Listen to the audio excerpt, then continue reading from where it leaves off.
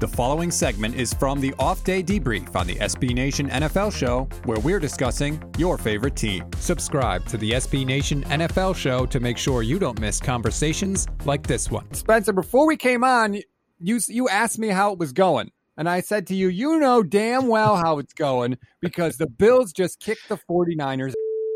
Yeah, and humbly, I want to say happy Tuesday, man. Like, oh, shut good up. morning to you.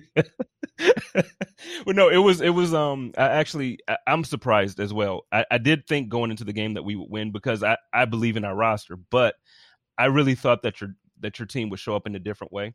I didn't think, like we said prior to us going live here, I thought it would be closer than it was.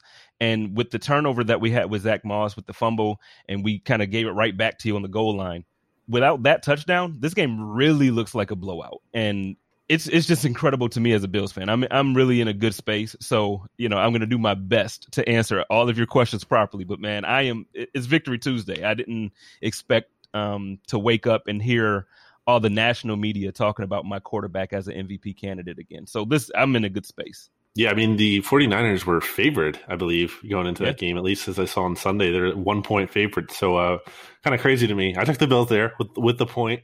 I thought that was a little interesting. Yeah, congrats. I just had to rub it in. So you talked about Josh Allen here. And I think a lot of the conversation around him is that Brian Daboll, is doing a great job. That's not new. That's been talked for a while now.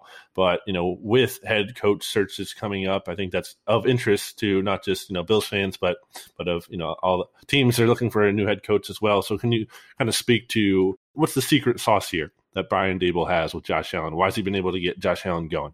The truth is, it's not even that he really has secret sauce. He's been able to consistently have his hands on him. So he's had him for 3 years. And we know in the NFL, I know people joke, it means not for long. People don't keep their jobs too long. So offensive coordinators, typically, if they have a season where their quarterback has the season that Josh Allen had his first year, they don't make it to season 2, yet alone season 3. But Sean McDermott, believed in him. He kept him here. And the relationship that he and Josh Allen have, it seems to, you obviously see it on the field, but just being in Buffalo and being around Buffalo, you can absolutely see it and tell just how they, talk about each other, how they interact. But then on top of it, it's not just Brian Daboll. Josh Allen has done so much over the offseason with other quarterback trainers and, or quarterback coaches. And then, I still want to give a shout out to Ken Dorsey in Buffalo. We have a good number of people who have really taken the time to mold Josh Allen into what we were able to see last night. And as far as your point to Brian Daboll, man, I thought last year we were going to lose him. And the interesting thing is there was a good portion of the fan base in Buffalo who truly believed that Brian Daboll should have been fired last season. And like I mentioned, the season before. Now, you have fans who are crying like, oh, my God, we want to keep him a secret. Now we have 3 more primetime games before the end of the season. Good luck keeping him a secret. That guy he's phenomenal. And I'm very, very happy to have him as an offensive coordinator in this season. And I'm hoping that we can really ride that into the playoffs, man. We really looked good last night. That was the first time this whole season I felt like we could go toe to toe with any team in the league. I don't know if you know this, Spencer, but we have on this show the only 100% power rankings in the NFL universe. BLG does the power rankings every week. They are 100% accurate. And as I look this week, I see Kansas City 1, Pittsburgh is 3, and the Buffalo Bills are 5. So BLG thinks the Bills are the 3rd best team in the AFC. Where do you think they stand in the conference? Well, until we play Pittsburgh next week, I think that's a fair way to do it. Pittsburgh is 11-1. They lost yesterday. Crazy. They lost to the Washington football team, but they are the best team in the AFC currently record wise. I think that we're a better football team than them. But I also believe that Kansas City is still the best team in the league, even though their record isn't as good as Pittsburgh's. So I think as of right now, I would go with BLG's, assessment there. I think next week I'm going to, DM him and say, hey, let's fix this because the Bills will beat the Pittsburgh Steelers on Sunday Night Football. I don't have a question in my mind about it. Ooh. Oh, I love that confidence. So, okay, Yeah. so Steelers next week on Sunday Night Football, as you said, then at the Broncos, kind of reeling there with Drew Lock. They play the Patriots, who are trying to come back to life here and make a wild card push. Might be too late for them, but they're still alive. And then obviously the Dolphins, big game there to end the season, week 17. So what do you forecast the Bills here? So you have them beating the Steelers. That's pretty good. So you're basically saying they win the AFC East then? Well, absolutely. We win the AFC East. That's not my concern. The team that I'm actually nervous about, if I'm going to be honest, is Denver.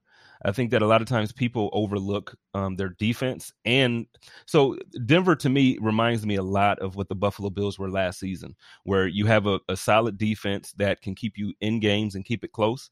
And if they can get the ball in Drew Lock's hands for the last drive, or, if that's their chance to win, and that's how they play the game. But back to the point, I don't want to get too far off here, but that's the only team I'm really worried about. The Patriots, they are trying to, keep their head up in there. It's Bill Belichick. I still think he's a great coach. I get that people want to talk about him, and now Tom Brady's down in Tampa, and it's like, well, who needed who? Okay, it was like the perfect marriage, and that just is what it is, and we can't, I don't want to take anything from Brady. I don't want to take anything from Belichick. But this season, the Patriots are not a concern. I'm not worried about them. Cam, I'm a huge Cam Newton fan, and it pains me to watch him this year because he's a shell of himself. And even Sunday, I think he had like 68 yards passed or something insane like that, but they won 45-0. So if Bill Belichick can get his defense to play like that and get other guys to show up, then yeah, it might be a good game. But the last game of the season, I think that one is going to be a big game. It's going to be prime time, that Miami Buffalo Bills. If Miami keeps winning, I didn't expect them to do this. I did think they would be second in the division, but first of all, I thought Ryan Fitzpatrick would still be the starting quarterback because he's been playing pretty well, and I thought that they would really take the time to let Tua develop. But I also understand because reps are so important. When Josh Allen was a rookie, it was almost like a blessing in disguise that there was an injury that caused him to start. Because if he wasn't starting, that was another year set back that he wasn't able to learn. So I see what Miami's doing, and Tua looked good this past Sunday. He had almost 300. It was 296 for a couple of touchdowns. He had a really decent game. So I think Miami should be concerning, but I'm still confident that if things are locked up, we probably will lose the game because we'll kind of rest starters in the second half or whatnot. But yeah, I think that game is tough, and but I'm confident for the rest of the season. I think we go 3-1. You are riding high on a Victory Tuesday. So far today, you've given us you're going to win against the Steelers next week on Sunday Night Football, and you're not worried about the Patriots at all, a team that has dominated that division for basically the beginning of time, it feels like. But hey, when you dominate against the 49ers in prime time the way you did, you absolutely deserve it. Spencer Pennington from Buffalo Rumblings, thank you very much for the time. Now go away from me and never, ever, ever come back. All right, man. I appreciate the invite again. And real quick before I go, I do want to say, just so you know, this isn't me riding it for Victory Tuesday.